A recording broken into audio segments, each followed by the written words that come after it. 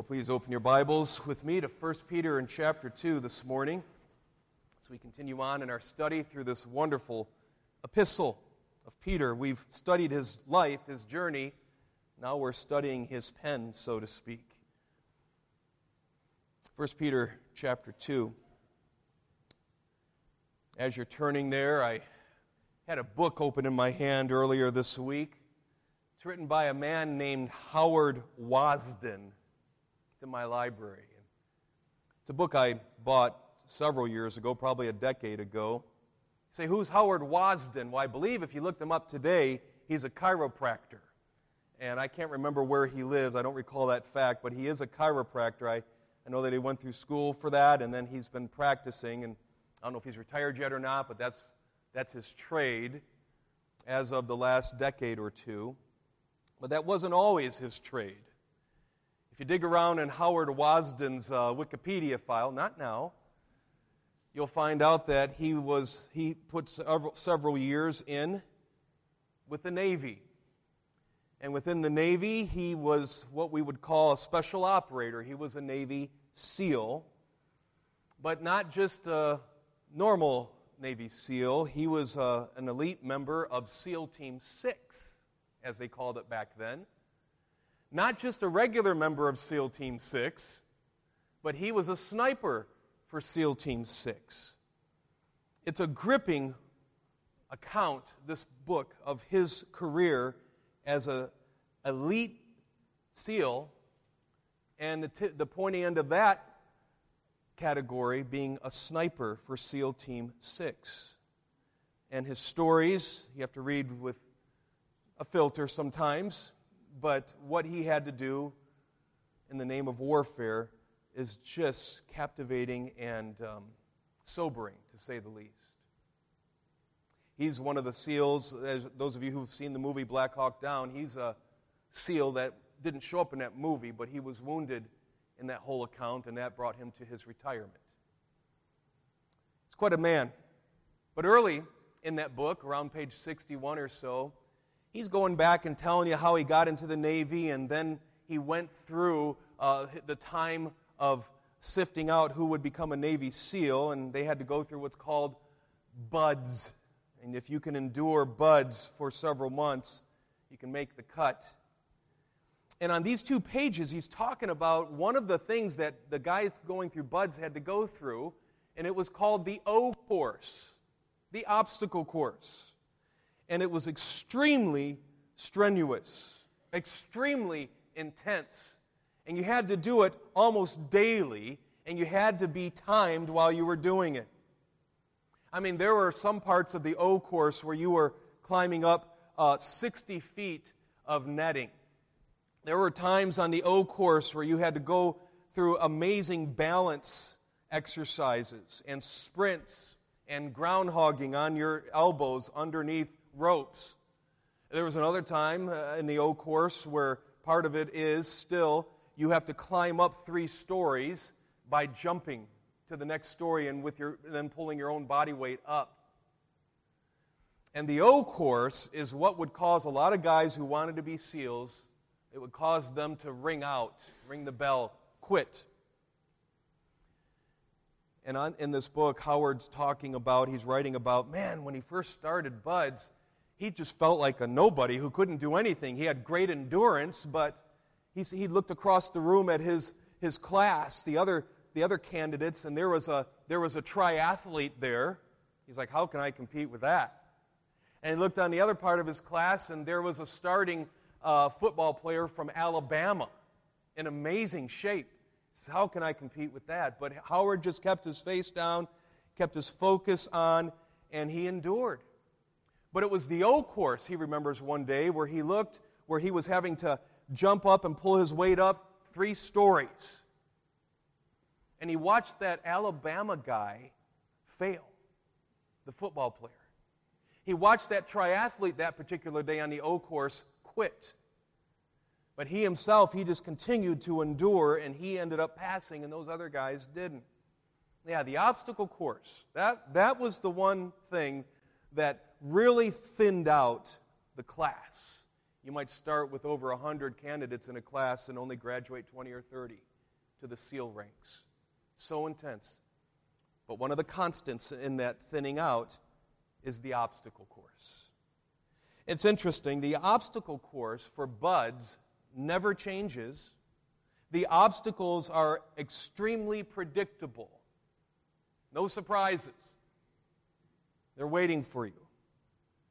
Obstacles are always extremely predictable when it comes to not just training to be a Navy SEAL, but when it comes to the church, who just at the end of chapter 1 in 1 Peter, Peter challenged them, even mandated that the church must love one another.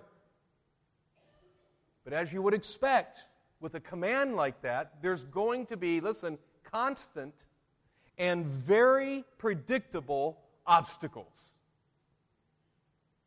So let's remind ourselves where we are in the context of this letter. First of all, as we come to chapter 2, verses 1 through 3, we are going to finally receive only our fourth command in the entire letter.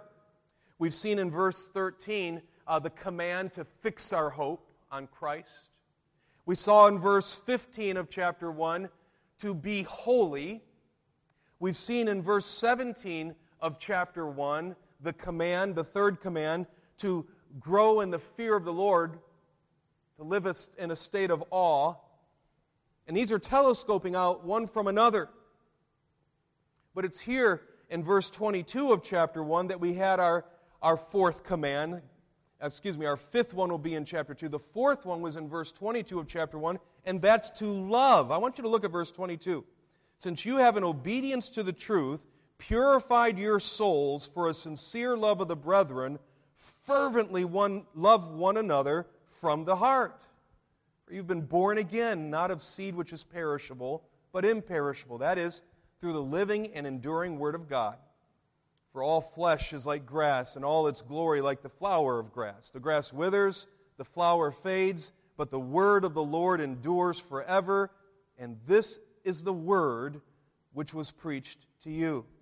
Right at the beginning of that, in verse 22, we have the fourth command in this epistle, and that's to love. In other words, as you fix your hope on God, as you grow in your holiness and an awareness of the presence of God, you will grow in loving other believers, even and especially those that are hard to love. That's where we are now. But then we come to chapter 2, verses 1 through 3, and we are going to have our fifth command. Our fifth command. It's interesting as we come into these first three verses, which really, these three verses are one sentence in the Greek and in some of your English translations. Chapter 2 brings us into a chapter where later on in this chapter, we're going to get different word pictures, if you will, of unity and love in the body of Christ. Not just Peter's readers there and then, but also here and now. We're going to see in this chapter that we are called growing infants together. We are going to be called in this chapter living stones. We're going to be called in this chapter a chosen people. We're going to be called in chapter 2 temporary citizens. These are pictures of who we are together as we prepare to suffer. And we find in all of these pictures, in the shadow of suffering and persecution, that love will be critical in every one of them. Love is critical. And this first picture is what we're going to see in verses 1 through 3. And we'll have our main command in verse 2.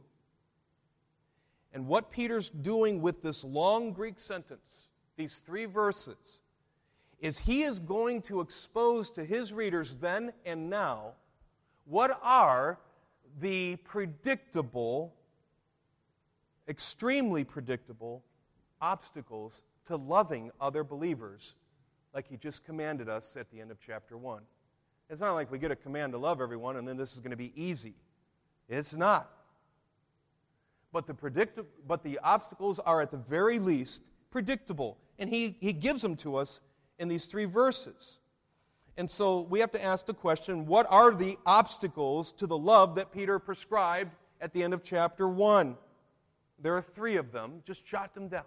These are the obstacles. If you know what they are, you'll see that they're very predictable. The first obstacle is, you can just say it with one word, blindness. Blindness. If you want more than that, you can write down blindness instead of awareness. Where is that? It's in verse 1. Follow along. Therefore, in other words, based on what I just said for the last couple verses of chapter 1, 22 to 25 in particular, because the command is to love other believers, therefore, putting aside all malice and all deceit and hypocrisy and envy and all slander. What is this? Well, he gives us a very helpful image here of putting aside. And it's in the middle voice. Say, what does that mean? It means you don't wait around for someone else to enter your life and put these aside. This is something that you have to do yourself. You yourself must enter in, driven by the grace of the gospel, and intentionally and specifically put some things aside. This isn't a verb, but it carries with it, or this isn't a command, it carries with it an imperative force, though, of the verb that's coming up in verse 2. This Greek word and similar words to it mean to take off your clothes. It means to disrobe. It means to cleanse yourself of something. You know, in all fairness, 2 weeks ago, last week, I gave an illustration about Michael Jordan, and I think he's better than LeBron. So I heard you sneer. I've had some comments, so it's my turn now to say nice things about LeBron. Okay? Let's say LeBron left the flash of the Los Angeles Lakers and wanted to close out his career back in Cleveland yet again and see if he can bring another championship to that city with the Cleveland Cavaliers. I don't have any intel on that, but let's just say that he wanted to do that. After all of the lights, after all of the bells and whistles of him being with the Los Angeles Lakers, after all that, if he shows up in Cleveland next season to be a Cleveland Cavalier, to ride into the sunset with his career, what would it be like if he came out on the floor the first night at a home game and he's still wearing a Lakers jersey? I mean, he's going to get booed no matter what happens when he walks out. But in a Lakers jersey still in Cleveland? No. No, there has to come a point where LeBron says, I have to take the Lakers jersey off and then put the Cleveland Cavaliers jersey on. You don't put the Cavalier jersey on over the Lakers. You take one off so that you can put something else on. That's the motion. That's the energy you see in this little phrase, putting aside. You say, why are you saying a lot about this? I'm not done yet.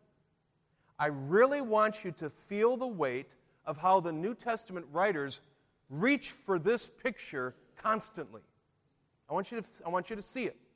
And they might use one of two or three different words, but often it's the same Greek word, but it's the same idea, and I can't just add something to cover up a vice in my life, a sin. No. I have to take something off first, create a vacuum that I fill it with a virtue of Christ-likeness. It always has to be that way. Christianity is not about covering up the ugly. Christianity is about becoming more like Jesus Christ. And I want you to feel the weight of this before we press into the meaning of the different words in verse 2. I want you to look at Romans 13. Hold your finger here. We're going to go to a few passages quickly. Romans chapter 13, verse 12. And if you don't want to turn, just write these down. 13, verse 12. Same picture. The Apostle Paul writes, the night is almost gone, the day is near. Listen to this. Therefore, let us, here it is, lay aside the deeds of darkness. And whenever you lay something aside, whenever you take something off, whenever you cut something out, you create a vacuum that must be filled. He says, lay aside the deeds of darkness and put on the armor of light. It's that picture. You're going to see it again. Look with me at Ephesians chapter 4, to a very familiar verse to us here at Calvary. Ephesians chapter 4. It says in verse 22, in reference to your former manner of life, you, here it is, lay aside the old self, which is being corrupted in accordance with the lust of deceit. You're going to see it again if you go to the right to Colossians chapter 3. Colossians chapter 3, verse 9, Paul again says, do not lie to one another, since you, here it is, laid aside the old self with its evil practices. Verse 10, and you've put on the new self. You're going to see it again, but let's lean away from Paul, most likely now, and go with me to Hebrews chapter 12. Hebrews chapter 12, verse 1. Same picture, same type of illustration. Since we have so great a cloud of witnesses surrounding us, let us also lay aside, there it is, every encumbrance and the sin which so easily entangles us. And let us run with endurance the race set before us. There's a put off, and there is a new goal, a put on. You say, are we done? I want you to see one more New Testament author, and it's our Lord's little brother, James. In James chapter 1, verse 21, he grabs for this picture too. He says, therefore, putting aside all filthiness and all that remains of wickedness, in humility receive the word implanted, which is able to save your souls, and prove yourself doers of the word. There's a put off, not a covering up. It's a put off so that you can put something else in its place. You say, man, you spend a lot of time on it. If the New Testament is stuttering this much to say the same thing, we are wise to give it our attention. I mean, if it's saying it by different authors, then we would be careful grace disciples to understand, wow, this isn't just something I need to think about once a month or once a year. I need to have this taking off and putting on in my thinking every 5 minutes. There are things that I might be blind to that I'm not aware of. And Peter would add now, back here in 1 Peter chapter 2, if you're not aware of some of the things you need to put off, you will not be able to love other believers. You say, well, what does he point at? How do I know what to put off? What are these obstacles? And he lists about several specific sins that kill genuine love. Look at verse 1 again. Therefore, putting aside, here's the list, all malice, all deceit, hypocrisy, envy, and all slander. I mean, he's saying if you're blind to these things, you won't be able to love others sincerely. So what do these words mean? Just real quickly, the word malice, this particular word, occurs 11 times in the Greek New Testament. Sometimes it's translated with simply the word wickedness. It comes right up to almost being an umbrella term for anything evil, anything wicked. But in this context of a command to love and a command to put off what kills love, what does malice mean towards other people in a love-killing way? It means this. It means to be ill postured towards people. It means to have ill will or ill wishes for someone. You might be nice to them to their face, but as you read their social media or as you chat with them on the surface of the fellowship hall or the lobby, your inside person is just folding your arms, scowling, and you're hoping that things begin to burn in their lives. It's an ill will towards someone. I mean, this is exactly the opposite of being burdened for someone. You want them to go down in flames. You don't want them to have the money they have. You don't want them to have the success they have. You don't want them to have the giftedness they have. You don't want them to have God's blessing in their ministry that they have right now. You're looking at them and you're listening and you're smiling on the outside, but on the inside you're saying, I hope all that stops for you. That's malice. What's the goal of malice? It's to harm. What's this next word? Deceit. It says all deceit. What is this? I like what Robertson, the Greek scholar, says. This is this is the picture of catching something with bait. I plan on fishing up north tonight or tomorrow at the latest. We're going to just go up for 2 days for Father's Day since so much family's in town. We have 3 family strains in town for a wedding yesterday. We're heading up north, and I'm taking my tackle box, and I want to catch something. And I want to deceive the fish. And I want to use this Greek word. I'm going to have rubber worms. I'm going to have floating rapalas and poppers. And I totally want to fool them so that they'll give me what I want. The goal is to get. The goal of this deceit that Peter lists is to get. Listen to this. You want a definition for this? It's a deliberate, intentional manipulation. Some of you may want to use, or you're familiar with the phrase gaslighting. Christians can do that too. Tell people what they want to hear only to control them. Or tell them what they don't want to hear so that you gain an advantage and control them and change their perspective. That's the word Peter is reaching for here with deceit. That's the idea. But there's another one. And by the way, the next 3, the last 3 in the Greek are all plural. So I'm going to read them that way. It says, and hypocrisies, and envies, and slanders. What are hypocrisies? This is fake love. This is you're familiar with the phrase faux leather. I mean, it looks like leather, it feels like leather, but it's not leather. This is faux love. This is a fake concern. You might pray for someone in the corporate prayer meeting on Wednesday nights, which is such an important gathering. You might pray for someone, but really it's not a true concern, a true love, because outside of someone bringing it up as a prayer request, you don't move towards them when you're not in that corporate gathering. You might read it in the news and prayer and word a quick prayer so you can tell them you did, but you're just not in it. You're faking a love. Watch this. Can I give you a profound statement? No one ever fakes hate. They fake love.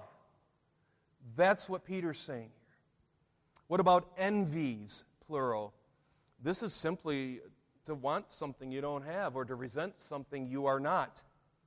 It's the exact opposite of rejoicing for a person or with a person over what God has given to them to enjoy. This is you leaning into someone's life or profile saying, I wish they didn't have that and I had all that. That's not love. That's not love. The commentator Hebert says this particular Greek word is the moral cancer in any organization. But before Hebert wrote that, the writer of Proverbs put it this way in Proverbs 18, verse 30 in the ESV. Envy makes the bones rot. It's ugly. The Bible Knowledge Commentary calls it a resentful discontent. Or there's one more plural word here of what must be put off. You got to see it, put it off. And it's slanders, plural. This just means to run someone down to other people. It means to season something with just enough untruth or nuance so that someone else buys it and they believe now what you said about this other person that you don't love. It specializes in innuendo. It specializes in taking gossip to the next level. Because, well, when you try to persuade someone about a third party that you don't love, what are you really doing? What am I really doing when that happens? Not only do I not want you to like them or love them, I want you to adore me. Because I told you this stuff. That's slander. That's the exact opposite of building up. Instead, it's running down. Schreiner, in his excellent commentary on 1 Peter, says, these are well-timed words that carry insinuations about others and are often all that is necessary to sell it. Malice, deceit, hypocrisies, envies, slanders. The goal of malice is to harm. The goal of deceit is to get. The goal of hypocrisy is to fool. The goal of envy is to win. The goal of slander is to label. And all of those, as one commentator said, are just expressions of love, all right, self-love. And Peter's saying to us, we have to get painfully specific in evaluating ourselves in light of these 5 categories. And that's not enough, because he's writing this to a church, giving that church permission to cross-examine each other. And sometimes the most helpful thing we can do as Christians is to take these definitions, these words, and go to someone that will speak the truth to you in a loving way. You know they will. Say, how am I doing? Help me see what I can't see. I don't want to be blind to this. It's true, when you think of those 5 words, we often can see these clearly in other people's lives, right? But we can be blind to them in our own lives. There's one word I left out. It occurs 3 times in verse 1. Did you catch me? Look at it again. There, I'll emphasize it with my voice. Therefore, putting aside all malice and all deceit and hypocrisies and envies and all slanders. Peter's not cutting us any slack here. He's saying, not just towards one person,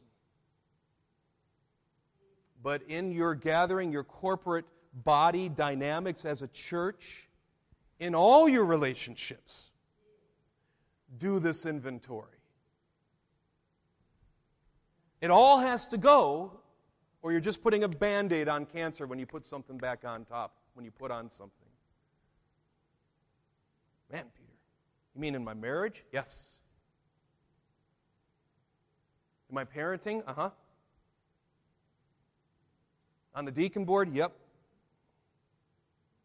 With the people that are a lot different from me? Yeah. In every direction. You want to know what one of the obstacles is to loving the way that Peter said at the end of chapter 1? It's blindness. It's blindness. But another obstacle is not only something that you can't see, but it's something you can't taste. The second obstacle, number 2, is starvation. Not just blindness, but number 2, starvation. You say, I want to say more. Okay. Starvation instead of nourishment. That will keep you from loving the way he's prescribed.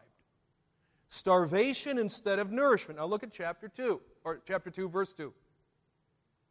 Like newborn babies, long for the pure milk of the word, so that by it you may grow in respect to salvation. Did he just call us babies? Yep. Not just babies.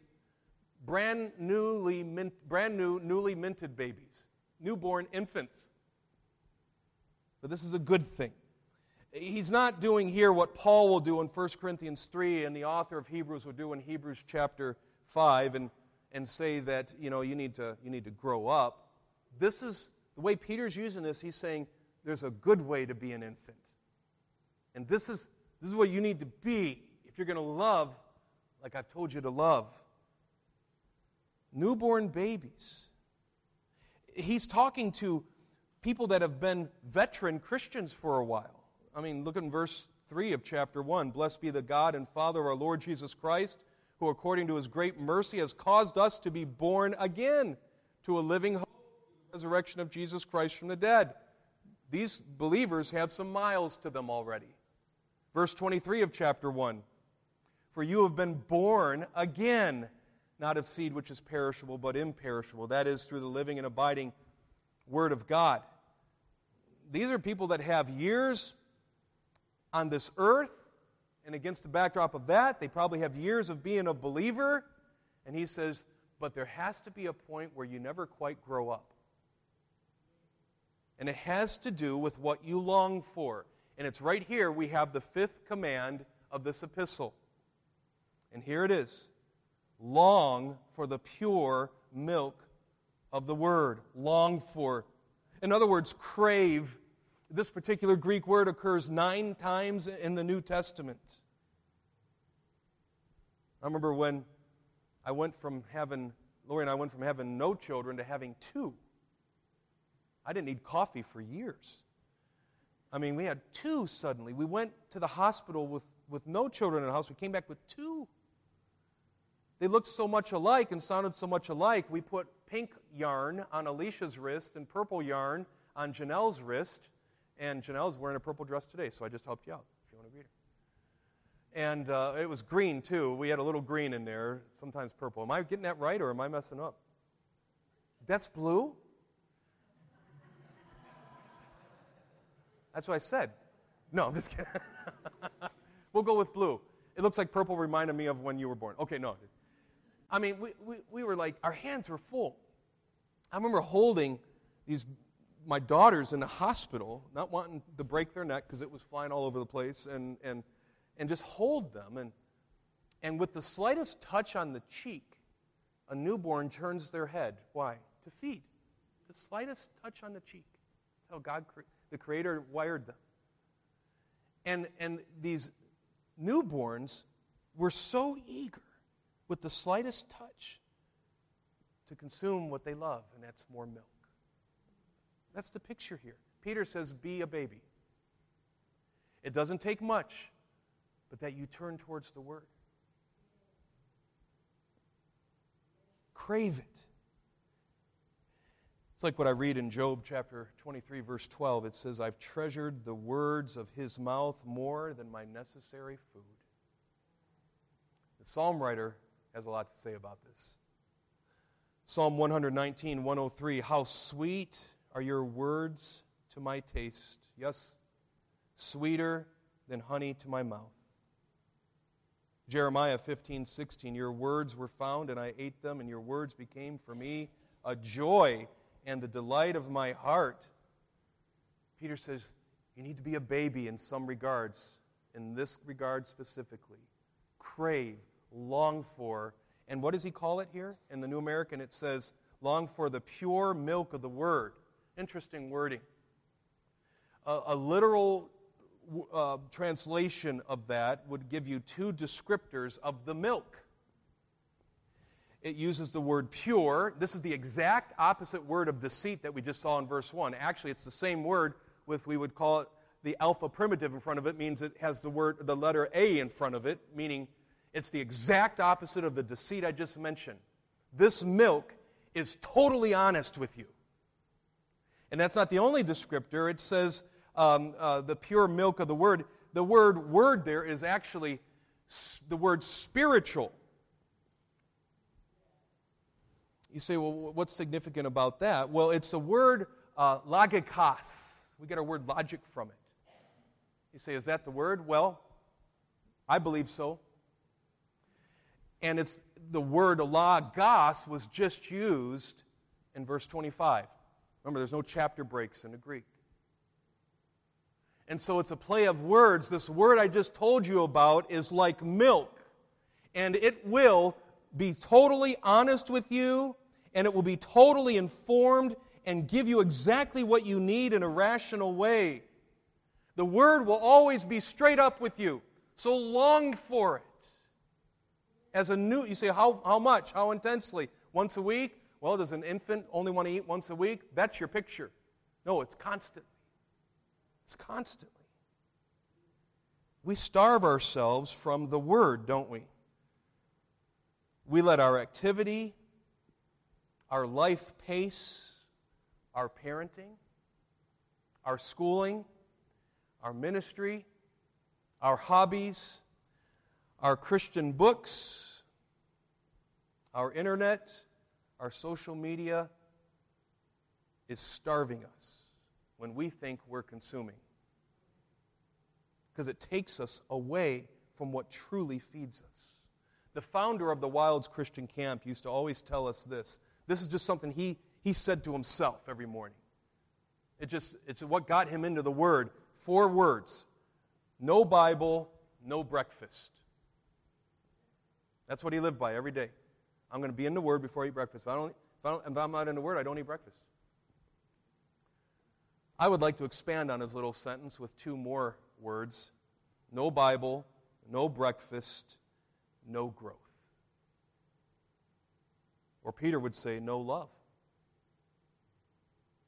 He says in verse 2, like newborn babies, long for the pure milk of the Word, so that by it you may grow in respect to salvation.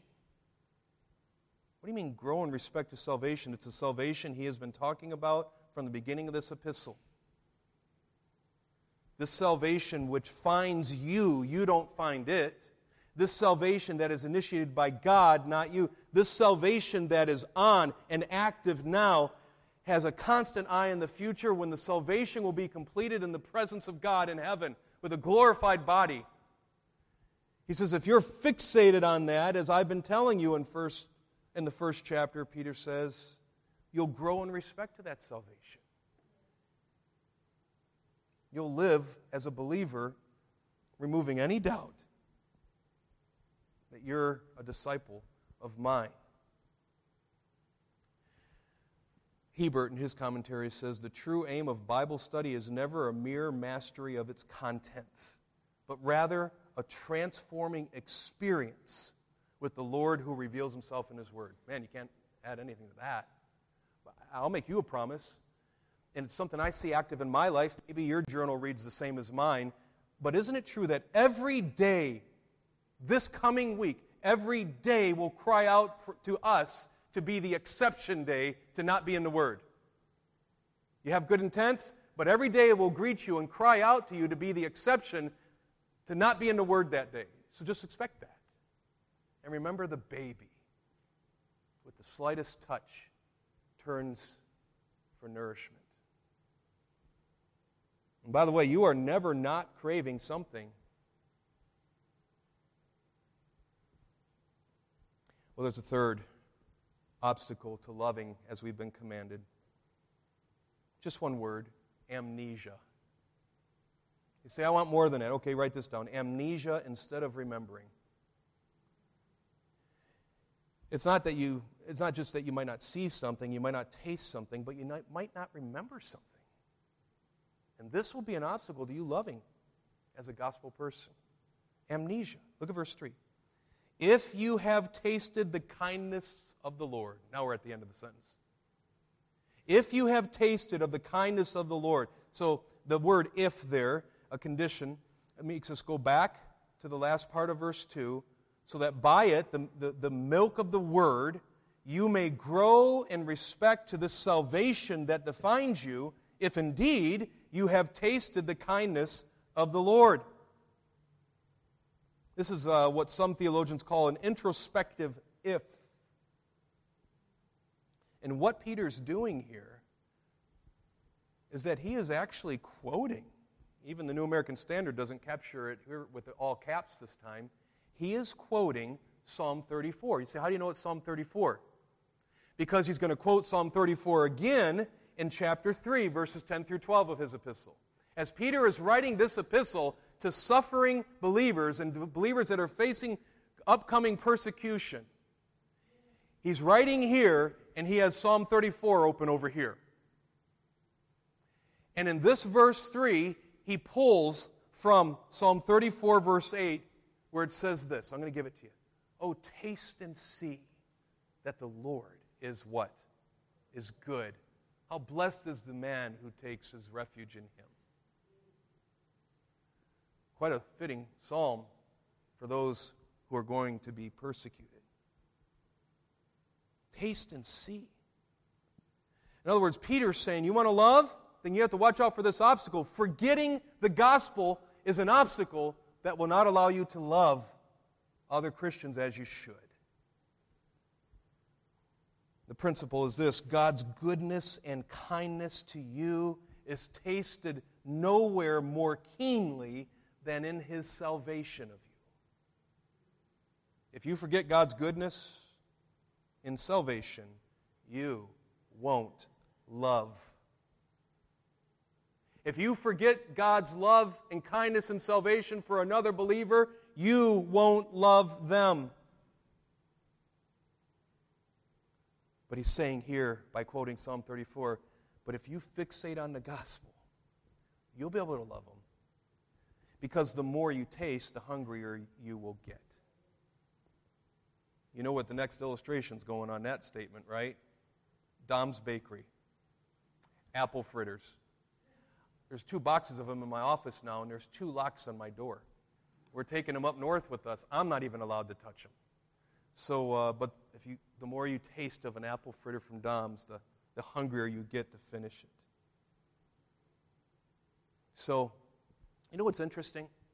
And especially you men who were part of 4D Men this past year, our theme was progressive sanctification. Growing out of Ephesians 4:22-24, we put off the old man, which we call repent. You be renewed in the spirit of your mind, which we call renew. And then you put on the new man, which we call replace. Remember that, men? Repent, renew, replace. We spent a whole year focusing on those 3 words. I see every one of them here with Peter.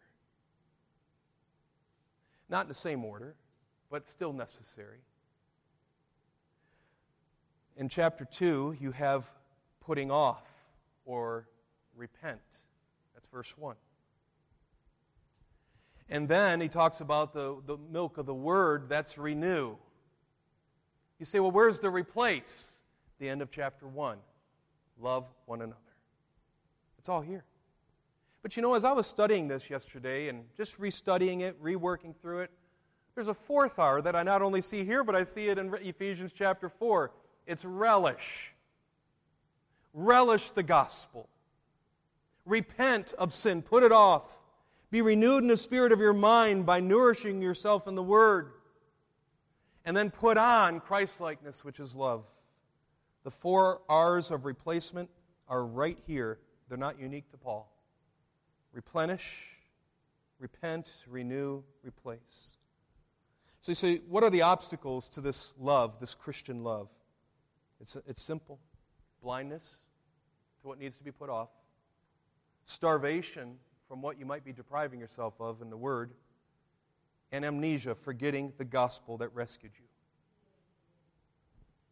But if you know the problem, listen, like those Navy SEALs on the O course, if you know the O course, what's coming up next every time, then you can get through this by God's grace.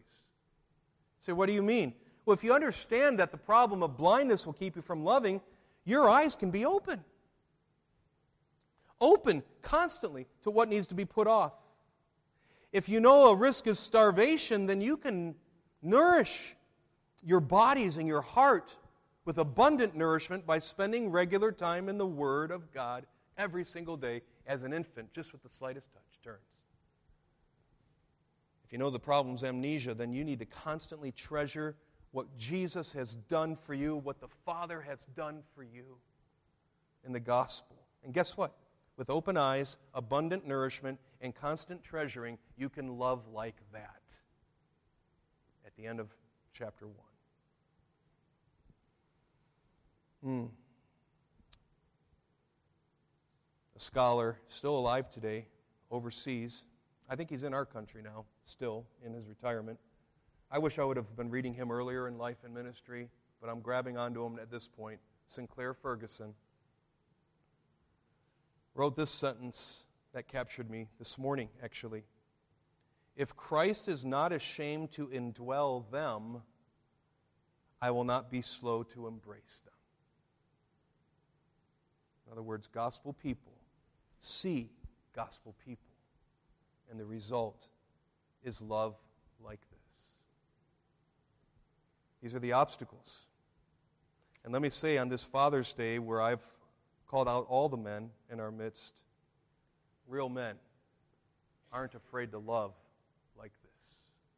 Lord, thank you again for this day of celebration of your kindness to us as our Heavenly Father, if nothing else, and your creation of the home and the gifts of fathers in our lives and in our church. But Lord, it's no mistake that in your providence, the timing was this text, this one sentence, this one Greek sentence in 3 verses, for all of us to be wise, to the obstacles that will not allow us to love like you've prescribed, but seeing them means that we will be able to love to a degree that we never knew possible. Because we have been captured by your gospel and your love. Thank you for this. In Jesus' name we pray.